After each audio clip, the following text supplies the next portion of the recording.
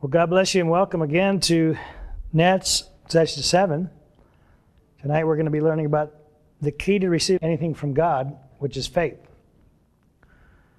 Now, last time we learned a powerful truth, which is authority without power to enforce its will is no authority. Only man and God have authority, but only Satan and God have supernatural power. And the struggle is between whose power will be authorized by the authority of man. And we looked a little bit at King Saul and how he lost the Spirit through disobedience. And he needed then to have his authority empowered by another source than God. It says that a distressing spirit from the Lord came, took the place of that Holy Spirit. Eventually he degraded to the place where he actually had to go to a witch to see things accomplished that he wanted to see accomplished. First, he went, after the Spirit left him and he lost that supernatural authority, first he tried to draw his strength from the people, and in that light sinned more. Then he went to the supernatural, to the witch of Endor, and sinned even greater to the point that it cost him his life. And yet, we recognize that God wants us to walk in authority. God wants to empower our lives.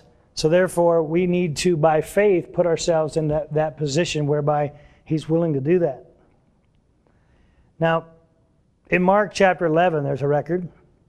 Beginning in verse 12, it says, "Now the next day when they had come out from Bethany, He was hungry, Jesus, and seeing from afar a fig tree having leaves, He went to see if perhaps He would find something on it.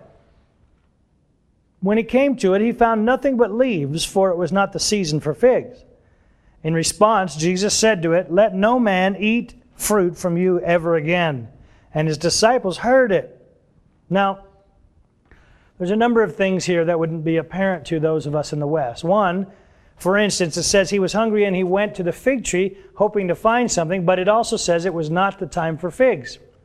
He must have known that it wasn't the season yet. It was the springtime, around the time of the Passover, and there weren't figs fully ripened yet. However, any fig tree that was going to have figs would have had buds at this point. And the buds were edible, they were sweet, and they could be used for food or for a snack. But when He saw that there were no buds, He knew that there was not going to be any figs. And He knew that that tree was going to be fruitless.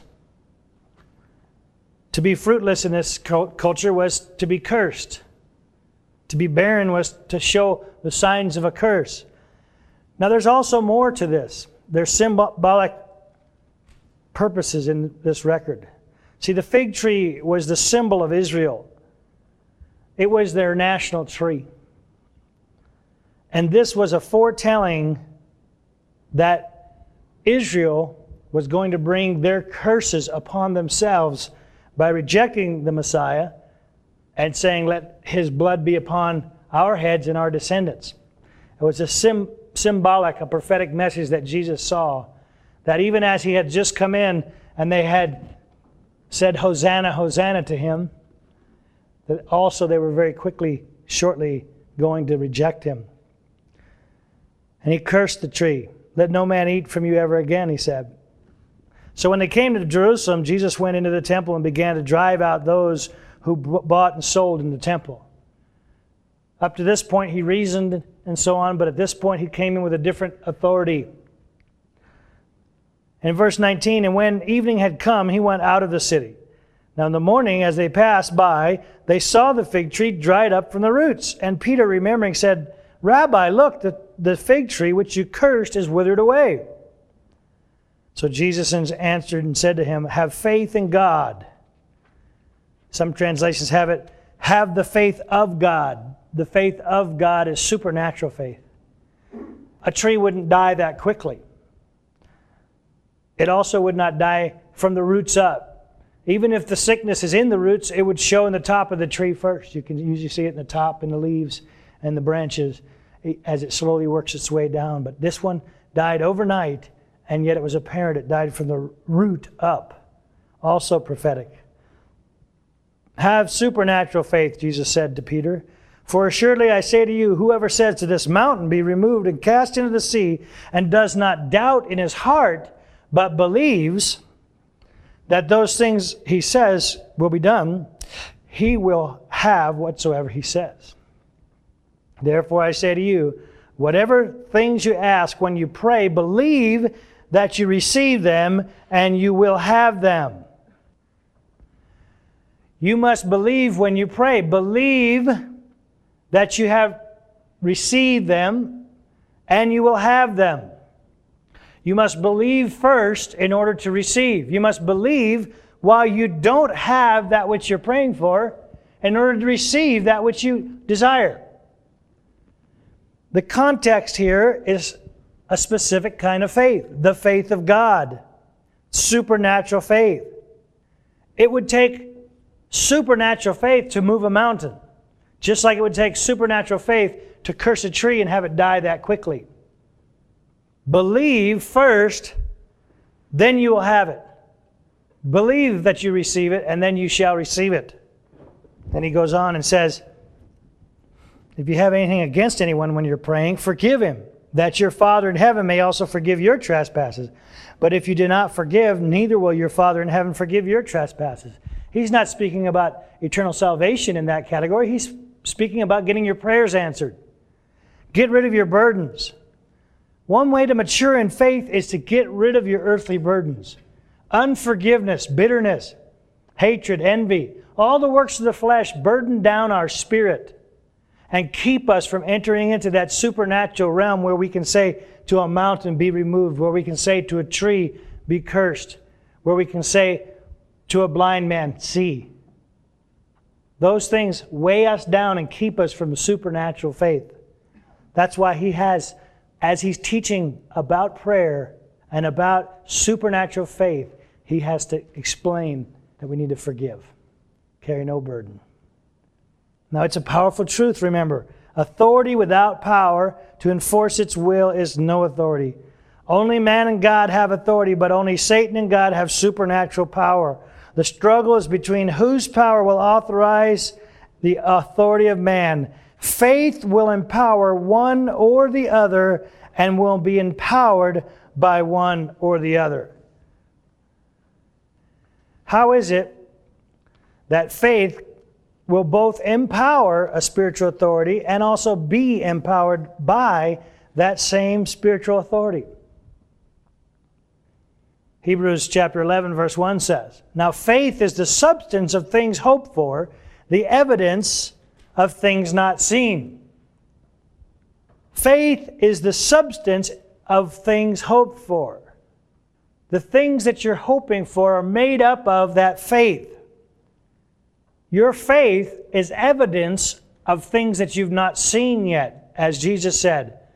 Believe that you have received them, even before you have them. And that which is presently available, if you have faith, you will have it. That which is not presently available, then you must hope for it. But the same faith is needed. The difference is the season and the availability. That which is presently available is available through faith.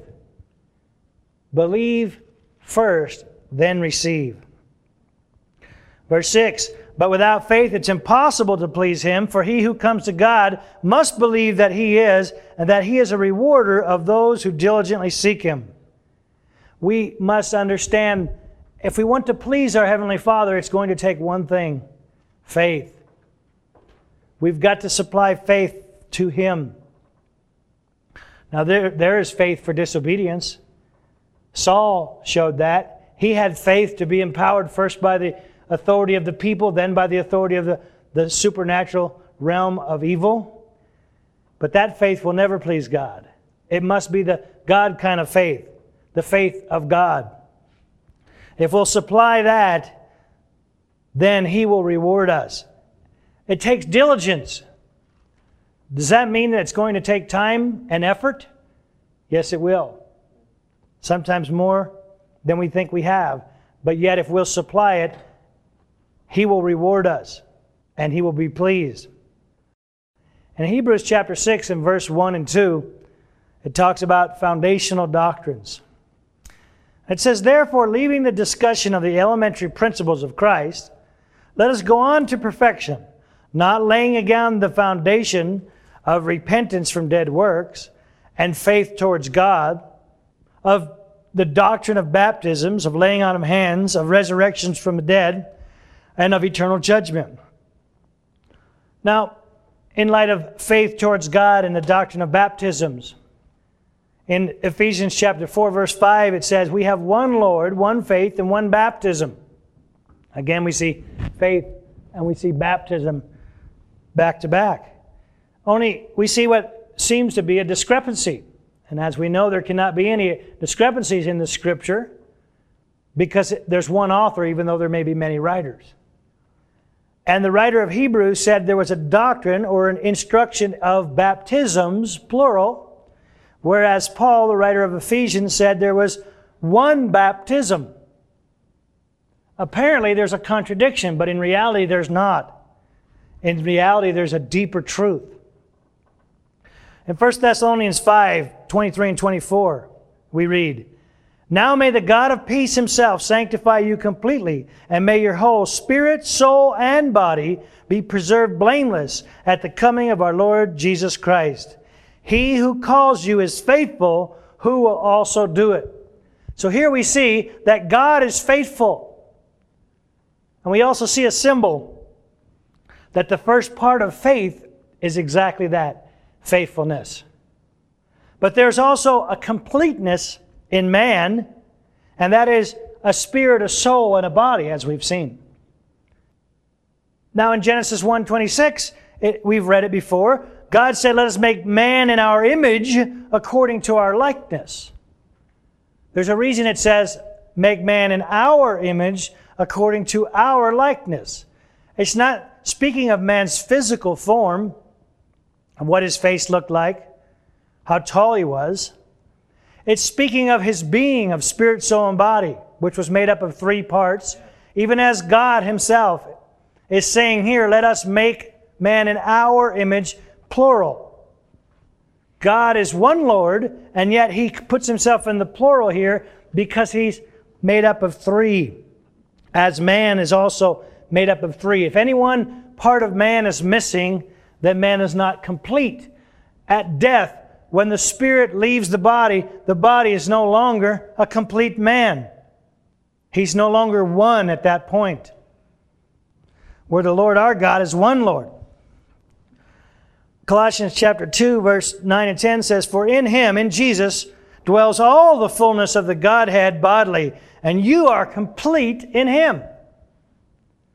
Now we were spirit and soul and body before we received him. In a sense, we were complete being that we were a human that was alive. But once we received the new birth, then we were saved. And we received the Spirit of God, and our spirit of man was born again. So we are completed in him in light of our salvation.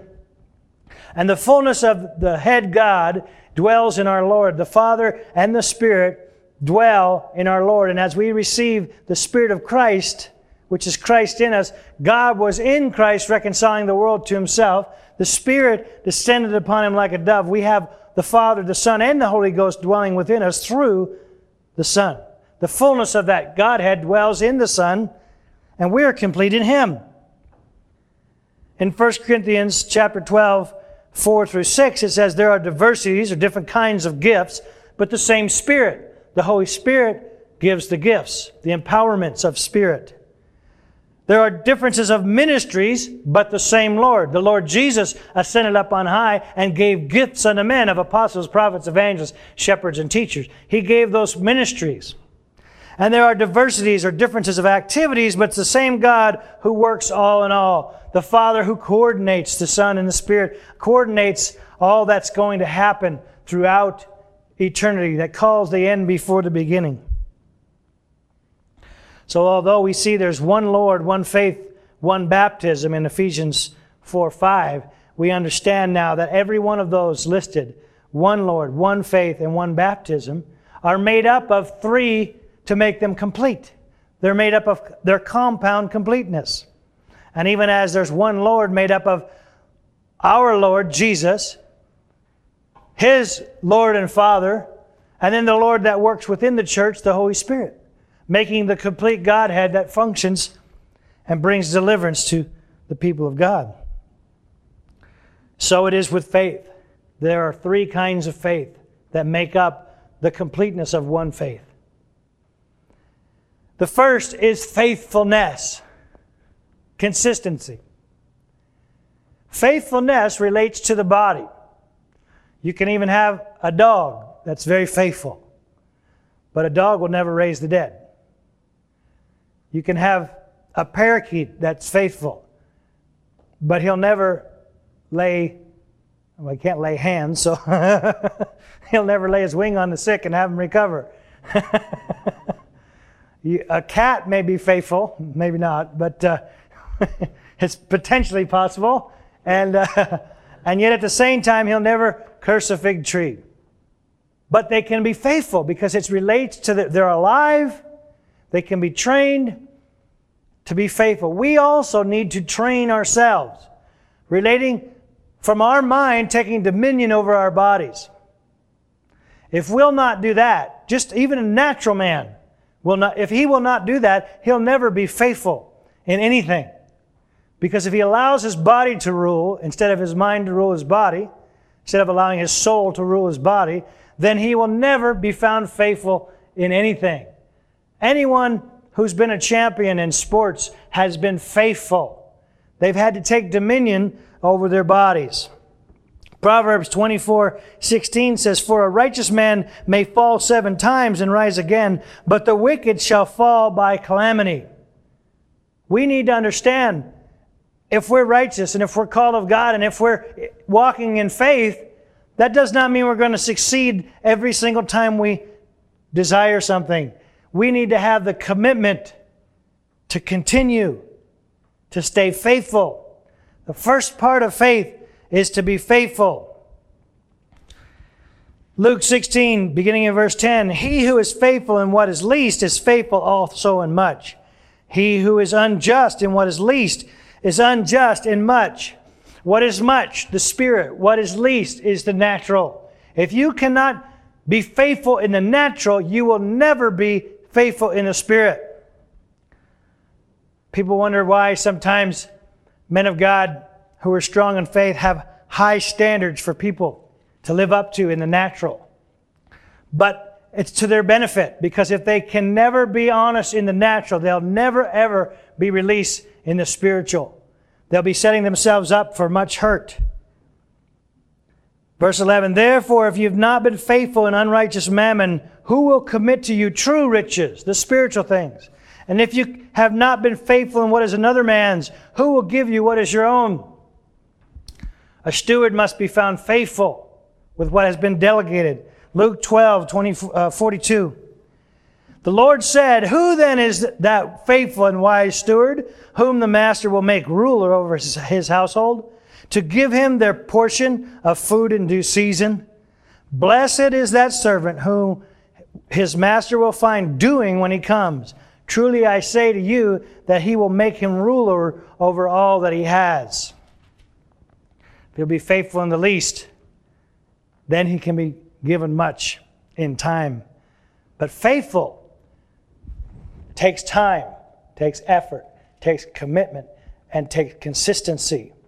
Something that needs to be brought in through discipline. And if you can't be disciplined in the natural things, then you'll never be given true riches. Paul wrote to Timothy in 2 Timothy 4, beginning in verse 5, "But you be watchful of all things, endure afflictions, do the work of an evangelist, fulfill your ministry. For I am all ready to be poured out as a drink offering, and the time of my departure is at hand. I have fought a good fight. I have finished the race. I have kept the faith. Finally, there is laid up for me a crown of righteousness, which the Lord, the righteous judge, shall give me on that day, and not only to me, but to all those who have loved his appearing." Faith is the substance of things hoped for. Jesus said that we should store up for ourselves treasures in heaven, where moth and rust cannot corrupt, where thieves cannot break through and steal. But it takes faithfulness. You see, Paul was explaining to Timothy, it takes endurance to keep the faith. But there's a reward for those that will keep the faith and that will endure. One that will endure will be an overcomer, which is a symbol of a more mature son. Young men, scripturally, can overcome because they have the strength to overcome. And they've had the conditioning and the discipline and the willingness to be faithful. Not to be like the parable of the sower and the seed where the sun came or where the weeds came and choked, but rather the good ground. The good ground where the seed was able to grow and have fruit, some 30, some 60, some 100-fold. 1 Corinthians 9:24, Paul also said that he disciplined his body and brought it into subjection, lest when he had preached to others that he would become disqualified. And pointing out that he might have the faith to preach, but if he did not have faithfulness, that he could lose his reward. Without faith, it's impossible to please God. It is possible to receive a gift of faith, which that can bring blessings to others, but if you will not remain faithful, you'll lose your reward, is what Paul was saying. That's why he had to take dominion over his body. That meant faithfulness brought discipline to his physical urges, desires, tiredness, weakness. He took dominion and he kept under it. He disciplined it. He brought it into subjection. Into subjection of what? His mind, and he brought his mind to his subjection of his spirit. He put on the mind of Christ. He renewed his mind, and then his mind disciplined his body, subjected his body. See, we're called to subject the world, to have dominion over the world. This body is made out of the dust of the ground. If we cannot take dominion over this body, we will never be given authority to take dominion in this world. This is a symbol of that which we are to take dominion over. It's made out of the same dust. The Lord has given this to us to make this a living sacrifice. If we can make this a living sacrifice, this little pile of dirt that we have to dwell in, if we can make that a living sacrifice, then He will give us authority over more within this earth. 2 Corinthians 12:12, he said, truly the signs of an apostle were accomplished among you in all perseverance in signs, wonders, and mighty deeds.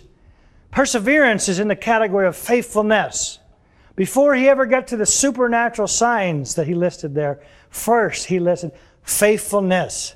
The ability to stay on course, although there may be adversity. The ability to stay on course, although there may be things to overcome. If we are faithful, we will please God.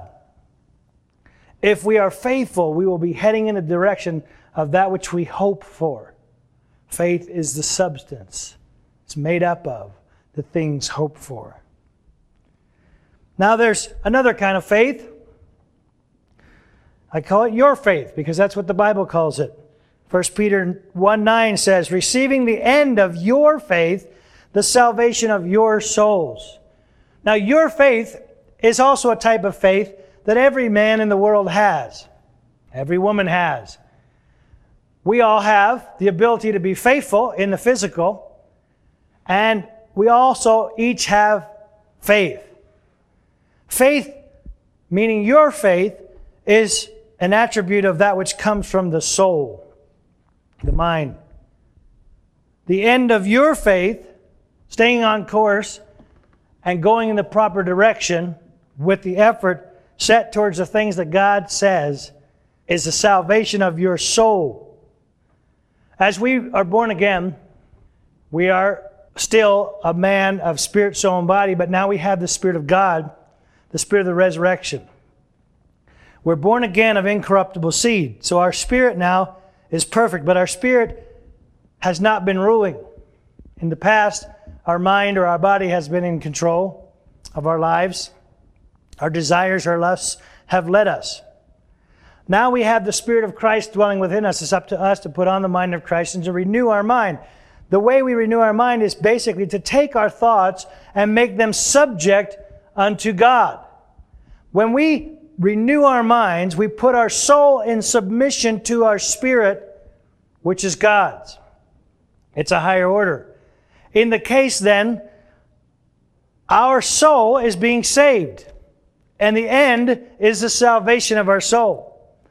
In fact, because we are a three-part being of spirit, soul, and body, at the time of salvation, we are saved. Our spirit is saved, born again of incorruptible seed. The Spirit of God dwells within us. That's our eternal life. But now, as we follow the teachings of Jesus, He said, lay down your life, lose your life to find it. That's the word soul. If we lay down our soul, our thoughts, our desires, and take up His thoughts, His desires, pick up His burdens, pick up His cross, pick up His desires for us, start doing what He would want us to do, what we are doing is we are bringing our soul into subjection to our spirit. Our soul is now being transformed. Our soul now is taking on the attributes of Christ. The more we take on the attributes of Christ, then the more salvation we will manifest. So in case of point, we are saved and we are being saved. We are saved in that we have received His Spirit of eternal life, and we are being saved in that we are giving up our will and receiving His will. That our soul is being saved as we put on the mind of Christ. Our soul is being saved as we put off the old man and put on the new. And we are being transformed into His likeness. As much as we have been transformed is as much of the salvation that we have received in our soul. Then there's our body, which it says that if we have died before His coming, that it will be raised when He comes. Our body will be raised. That which goes back to dust will again be raised, but as an incorruptible body. So this physical body is still awaiting a time of salvation.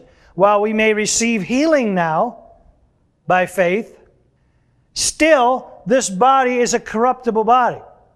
Whether it gets raised from the dead, it still is corruptible. It still needs daily care. It's not a body like Jesus' body, which was raised in glory. So, by looking at this in terms of the completeness of what we are, spirit, soul, and body, it's very clear that we can say that we are saved, and we're being saved, and we will be saved. All of those are accurate, but depending on which part of you we're speaking of. It's a complete thing when it's all spirit, soul, and body. Part of it's done, part of it's in the process, and part of it is a promise for the future. 1 Corinthians 2, 4, and 5 says, and my speech and my preaching were not with persuasive words of human wisdom, but in demonstration of the Spirit of power, that your faith should not be in the wisdom of men, but in the power of God. Paul came to them with authority and manifested power of God, with the purpose that their faith would also be in the power of God, not in the wisdom of men. His reason for bringing that authority to them as an example was to transform them from doing things the way the world did that to doing them the way God wanted them done, that He could change their faith. That didn't mean to change their supernatural faith, but to change the faith in their heart, in their soul, that they would decide that they were going to pursue the things of God. By deciding to pursue the things of God and then being faithful to do the things of God, they put themselves in a position to be empowered by God, to see their authority empowering by faith God to then empower their faith and make their faith, your faith, into supernatural faith. Matthew 15, 21. Then Jesus went out from there and departed to the region of Tyre and Sidon. And behold, a woman of Canaan came from that region and cried out to Him, saying, have mercy on me, O Lord, Son of David. My daughter is severely demon-possessed. But He answered her not a word. And his disciples came and urged him, saying, "Send her away, for she cries out after us." But he answered and said, "I was not sent except to the lost sheep of the house of Israel." And then she came and worshipped him and said, "Lord, help me." But he answered and said, "It is not good to take the children's bread and throw it to the little dogs." Then she said, "Yes, Lord, but even the little dogs eat the crumbs which fall from their master's hand, their master's table."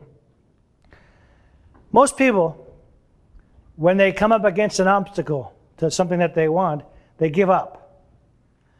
This woman had a problem. She recognized the problem. She had a daughter that was severely demon-possessed. She recognized and properly diagnosed the problem. But she didn't have the authority to do anything about it. It needed some supernatural power in order for her daughter to be healed. She has authority as the mother, but she didn't have the power to cast out the demon. She came to Jesus, whom she perceived had the ability and the power to do something about it.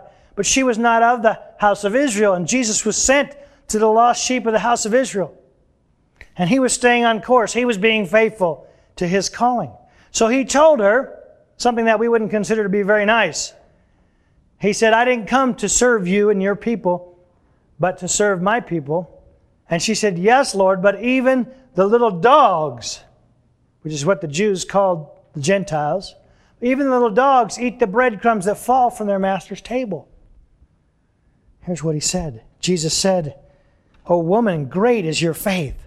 Let it be to you as you desire." And the daughter was healed from that very hour.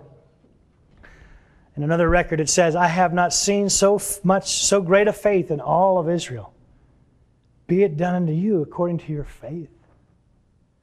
Her faith brought her to a place where her desire could be empowered of God. Her faith brought the healing to her daughter.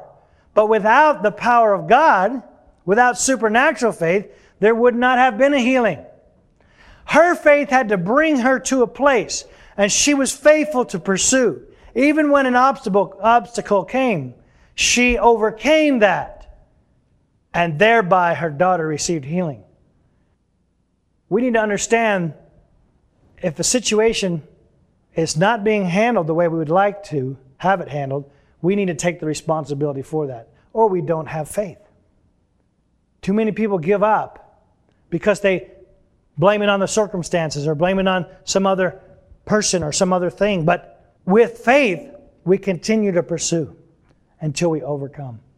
She and only she had authority over her daughter. Her faith brought her to a place where then she received an empowerment of spirit from the true God.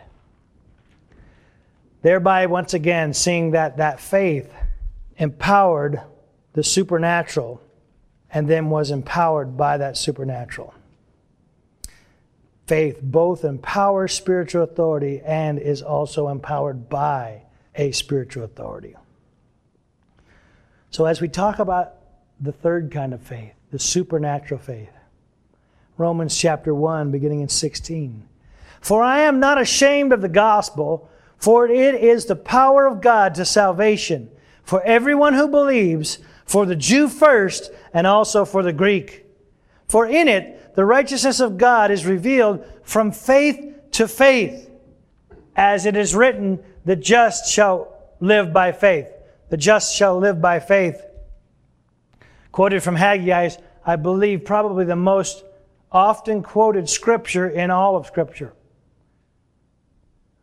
For the power of God unto salvation to everyone who believes. For in it is the righteousness of God revealed from faith to faith.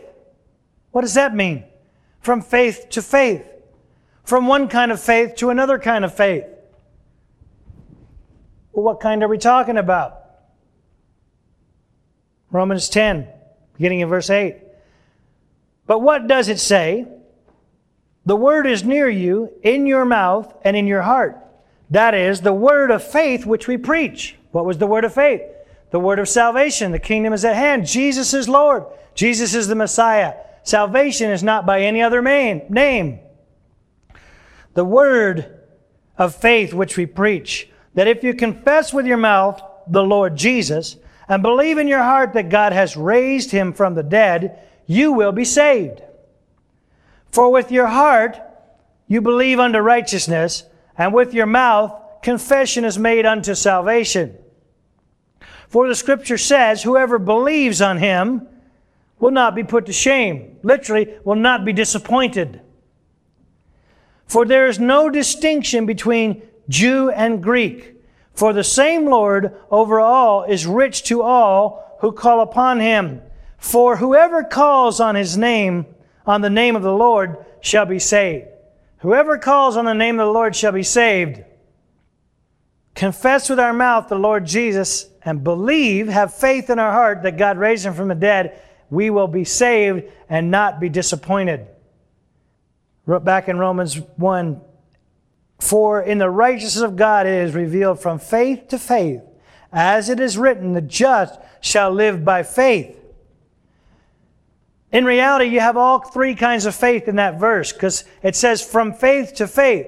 From the faith in your soul, in your believing, in your heart, to the supernatural kind of faith, because the just shall live by faith, that's faithfulness. So you have faithfulness, the faith that you have and hold in your mind and your heart, and then the supernatural faith, which is where we're trying to go to. For the wrath of God is revealed from heaven against all ungodliness and unrighteousness of men who suppress the truth in unrighteousness, because what may be known of God is manifest in them, for God has shown it to them. They are using their faith for other things than to go towards God, and there's a wrath that will come upon them. Whereas for those that will go from faith to his kind of faith, to go from your faith to his faith, then there it says that he rewards those that are just and walk by faith, that diligently seek him. If we're diligent, we will be rewarded, and we will go from faith to faith. It will take effort. It will take time. And it will take our word. We must confess. As that woman confessed, she said, but even the dogs eat the crumbs. What she did was, by saying those words, she put herself in a position to receive salvation from heaven. When we confess Jesus as Lord and believe God raised him from the dead, then we have spoken words which put ourselves in a position to receive salvation. To bring ourselves from a place of our faith into his supernatural faith, it's by speaking and believing. When we speak and believe simultaneously the right things in the right place, supernatural faith brings supernatural events. John 14:13. And whatever you ask in my name, that will I do, that the Father may be glorified in the Son. If you ask anything in my name, I will do it. If you love me, keep my commandments. Now, there are many people that pray in the name of Jesus and don't receive the results of what they're praying for. Because to pray in his name signifies more than just saying that name. To pray in his name is to be praying in his will. Jesus, when he prayed and said to the Father in the garden, not my will be done, but your will be done. He prayed, but then he said, Father, not my will, but your will be done. And the Father's will was done. And Jesus could say, I always do the Father's will. So when we ask anything in his name, we must believe, but it must be his will. Now, we can do as the Gentiles and use our faith for our desire. And we can believe and have faith for things that are not his will and still see them come to pass. Because as we see there are many that do that and they're going to receive the wrath of God. But as we bring ourselves, our souls, which is ourselves, into subjection to that Spirit, bringing our will into subjection to His will. When we ask anything in His name, He will do it. That's why the next verse says, and if you love me, you'll keep my commandments. Because that's how we see if we're asking according to His will. Are we doing His will? Is our desire to live His will? Are we bringing ourselves into subjection to His commandments, to His will? Therefore, when we ask, we receive because it is His will. And He's more than willing to empower the authority that we have on earth as sons of men with the authority that He has in heaven as Son of God. And the power of God then empowers our words and miracles occur. And He rewards us. Then He rewards others. Ephesians 4:14 and 15. That we should no longer be children tossed to and fro, carried about with every wind of doctrine, by the trickery of men, in the cunning craftiness of deceitful plotting, but speaking the truth in love, may grow up in all things to Him who is the head, even Christ. Remember, in order to grow up from a spiritual infant that doesn't speak, we need to speak the right things. We need to grow up so we can speak the mature things of God. We need to speak the things that a mature son of God would speak. We need to grow up out of the infant stage that speaks infantile things so that we can speak the truth in love. That's how we grow up. The Word was found and I did eat it, Jeremiah said. And it became the joy and rejoicing of my heart. Because what he ate helped him grow. When he ate spiritual food, his spirit grew. When you eat spiritual food, your spiritual faith grows.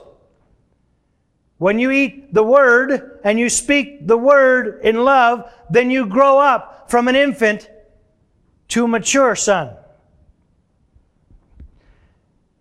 I'd like to look at young David and the record of David and the Philistine Goliath in 1 Samuel chapter 17. Here was a young man. He'd been anointed as king, but he was just taking care of sheep for his father like he'd been doing before. But on this particular day, he came to bring his brothers some food while they were in the army under Saul. And he was appalled to see this great giant come out every day and curse the living God and curse the armies of the living God.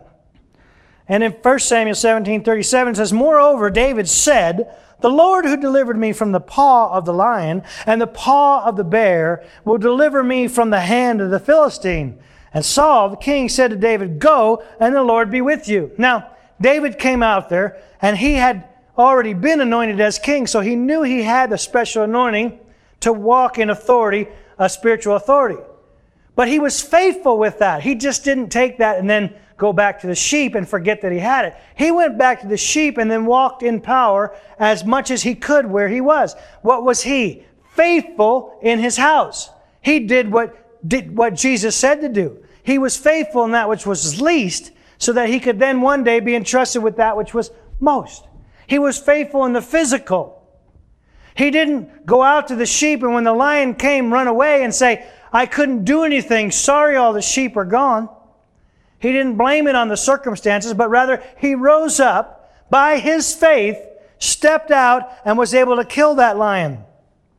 When the bear came, he didn't say, oh, I must not have faith or there wouldn't be an obstacle in the way.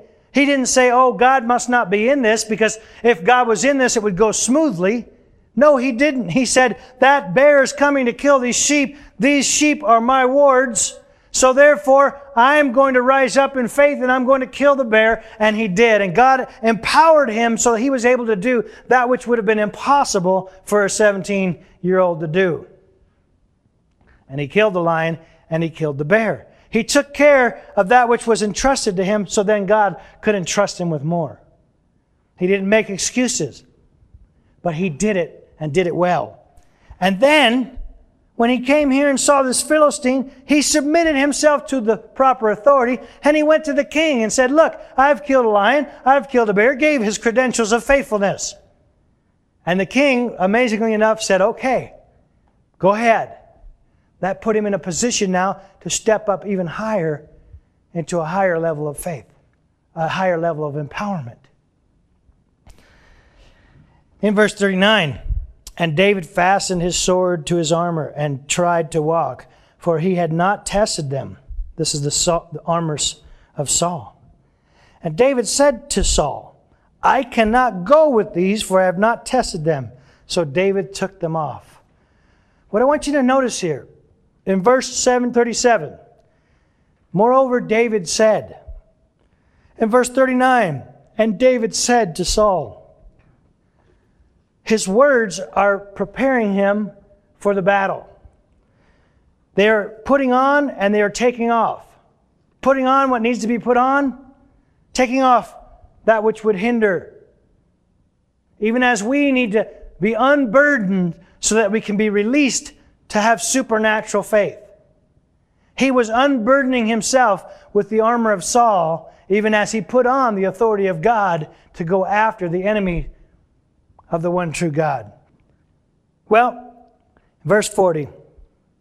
Then he took his staff in his hand, and he chose 5 smooth stones from the brook, and put them in his shepherd's bag, in a pouch which he had, and his sling was in his hand. And he drew near to the Philistine. So the Philistine came and began drawing near to David. And the man that bore the shield went before him, so 2 against 1.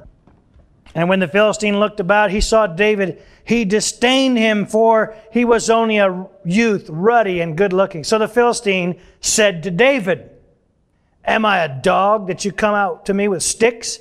And the Philistine cursed David by his gods. So the Philistine spoke to David, and then he cursed him. That's when you begin to curse, you're sending spiritual authority.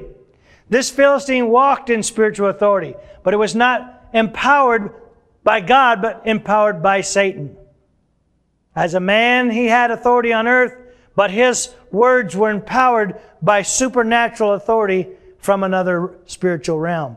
David had authority on earth as a man made of the dust of the ground, but his words then were empowered by a supernatural force, God Almighty, from heaven. And the Philistine said to David, come to me, and I will give your flesh to the birds of the air and the beasts of the field.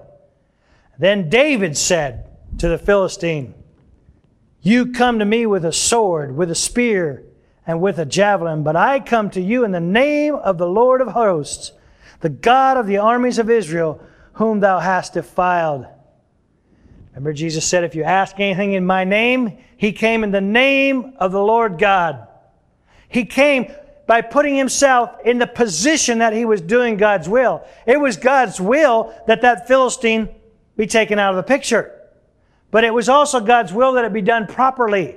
That's why David had to come and declare the goodness of God, and he had to come in the authority that he had been raised up in. In the authority in which he was faithful is the authority which God empowered him in. It's the same for us. If we will be faithful where God has placed us, then God will use that faithfulness to empower the supernatural through our lives and ministries. But if we're not faithful, then he has nothing to empower until we are faithful. David had learned how to use the sling, and he learned how to use the staff. And he said to the Philistine, this day will the Lord deliver you into my hand, and I will strike you and take your head from you. And this day I will give the carcasses of the camp of the Philistine to the birds of the air and the wild beasts of the earth. And all the earth may know that there is a God in Israel. Then all the assembly shall know that the Lord does not save with the sword and the spear, for the battle is the Lord's, and he will give you into our hands. So it was when the Philistine arose and came and drew near to meet David, that David hurried and ran towards the army to meet the Philistine. You see, David, not only did he say what was going to happen, but he could picture it. He saw it in his mind. He described to the Philistine what he saw was going to happen even before it happened. And he called it into being. He believed it before he received it. That's why he could attain it. That's why he could receive it. And David put his hand into his bag and took out a stone and slung it and struck the Philistine in his forehead, so that the stone sank into his forehead and he fell on his face to the earth. So David prevailed over the Philistine. He prevailed because of faithfulness. And that faithfulness was empowered by supernatural authority, and supernatural authority of a little man with a little stone was able to bring down a giant. And he prevailed over the Philistine with a sling and a stone and struck the Philistine and killed him. But there was no sword in the hand of David. What David did was he went and took the sword of the Philistine and cut off his head with his own sword, a symbol of what we can do with supernatural faith. When we walk out in faithfulness, become confident in that what we're empowered to do, then when it comes time and we ask in His name, He empowers us and we're able to take the sword of the enemy to use against the enemy. And we literally take authority from the enemy who has stolen authority on this earth. Amen. Supernatural blessings are released. The sword of the Spirit which He had was His words, which became the sword of the enemy which He took in His hand. Just as Moses threw down his rod and it turned into a serpent, when he picked up that serpent, it became a rod in his hand.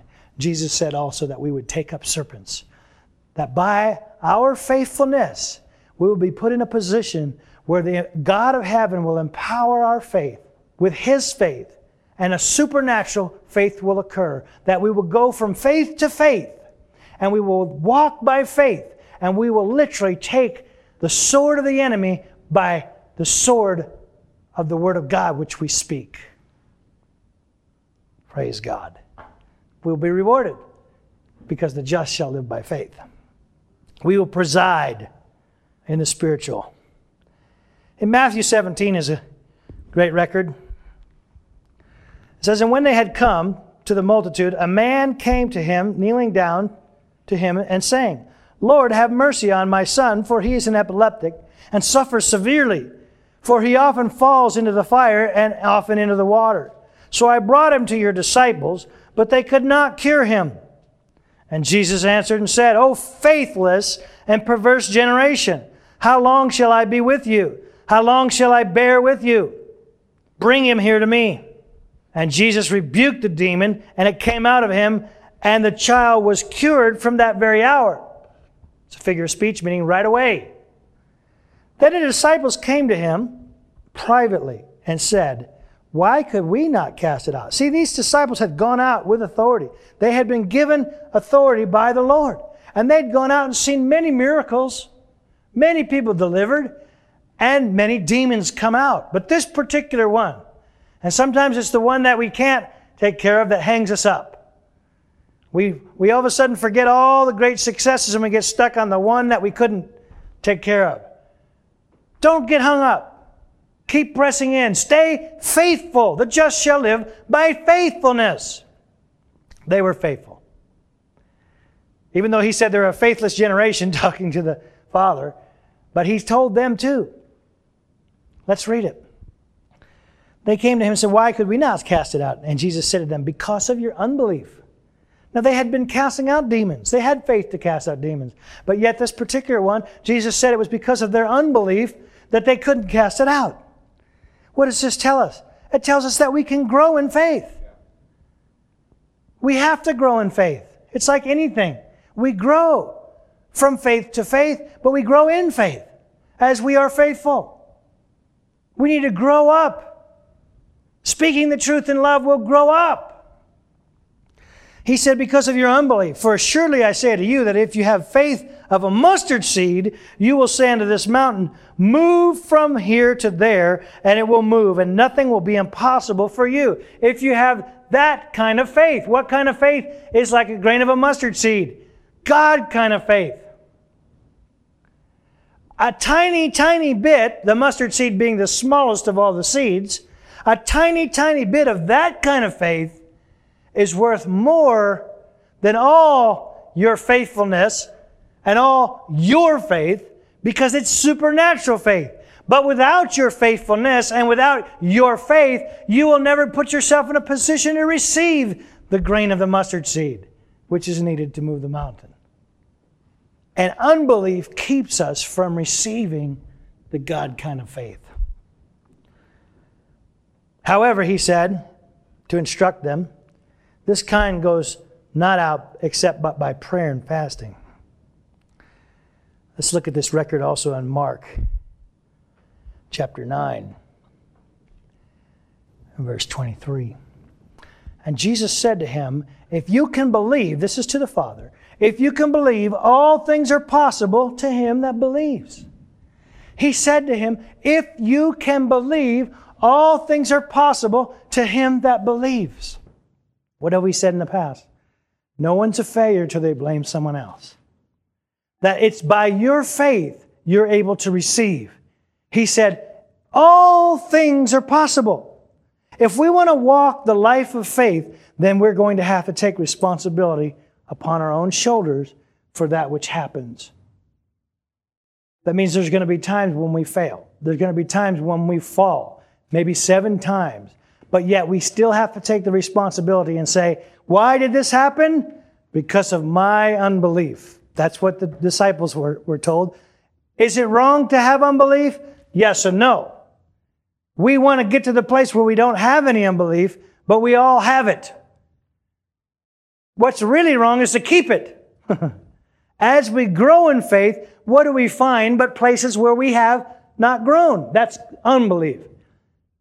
So therefore, when we discover where we've not grown in faith, then we need to pursue that and persevere in that area and be faithful in that area so that God can then empower us. If we see that place where we have unbelief, then to pursue the power of God, which means we need to be faithful in that area until our faith brings us to the place where we speak and God does, and then we have no unbelief anymore.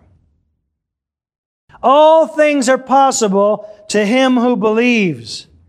And immediately the father of the child cried out and said, with tears, Lord, I believe, help my unbelief. What? Does anybody have total unbelief? No.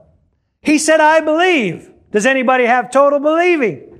No. Only Jesus. It's not wrong to have unbelief. It's wrong to keep it. The unbelief limits God. But to take your belief, your faith, and bring it to God and say, I'm being faithful, even though I have some unbelief, would you help me? And his answer is going to be, of course I'll help you. Just like it was to that father. He said, anything's available to him who believes. And he said, I believe, help my unbelief. He believed, that's why he brought his son. He knew his son had a problem. He also knew he couldn't help his son. And yet he knew in his heart somebody could. And he was going to be faithful to find that somebody, or find that place, or find the one that could speak the word of power, who could take the sword of the Spirit and use that sword to take off the head of the enemy that had vexed his son. And when the Lord told him, anything's available to him who believes, he said, I believe. Would you help my unbelief? And he received that which he was desiring. He put himself in a position to receive that mustard seed of faith, which is the supernatural faith. Without faith, it's impossible to please God. But by our faithfulness, by bringing our will into submission of his will, then we are able to go from faith to faith. Amen.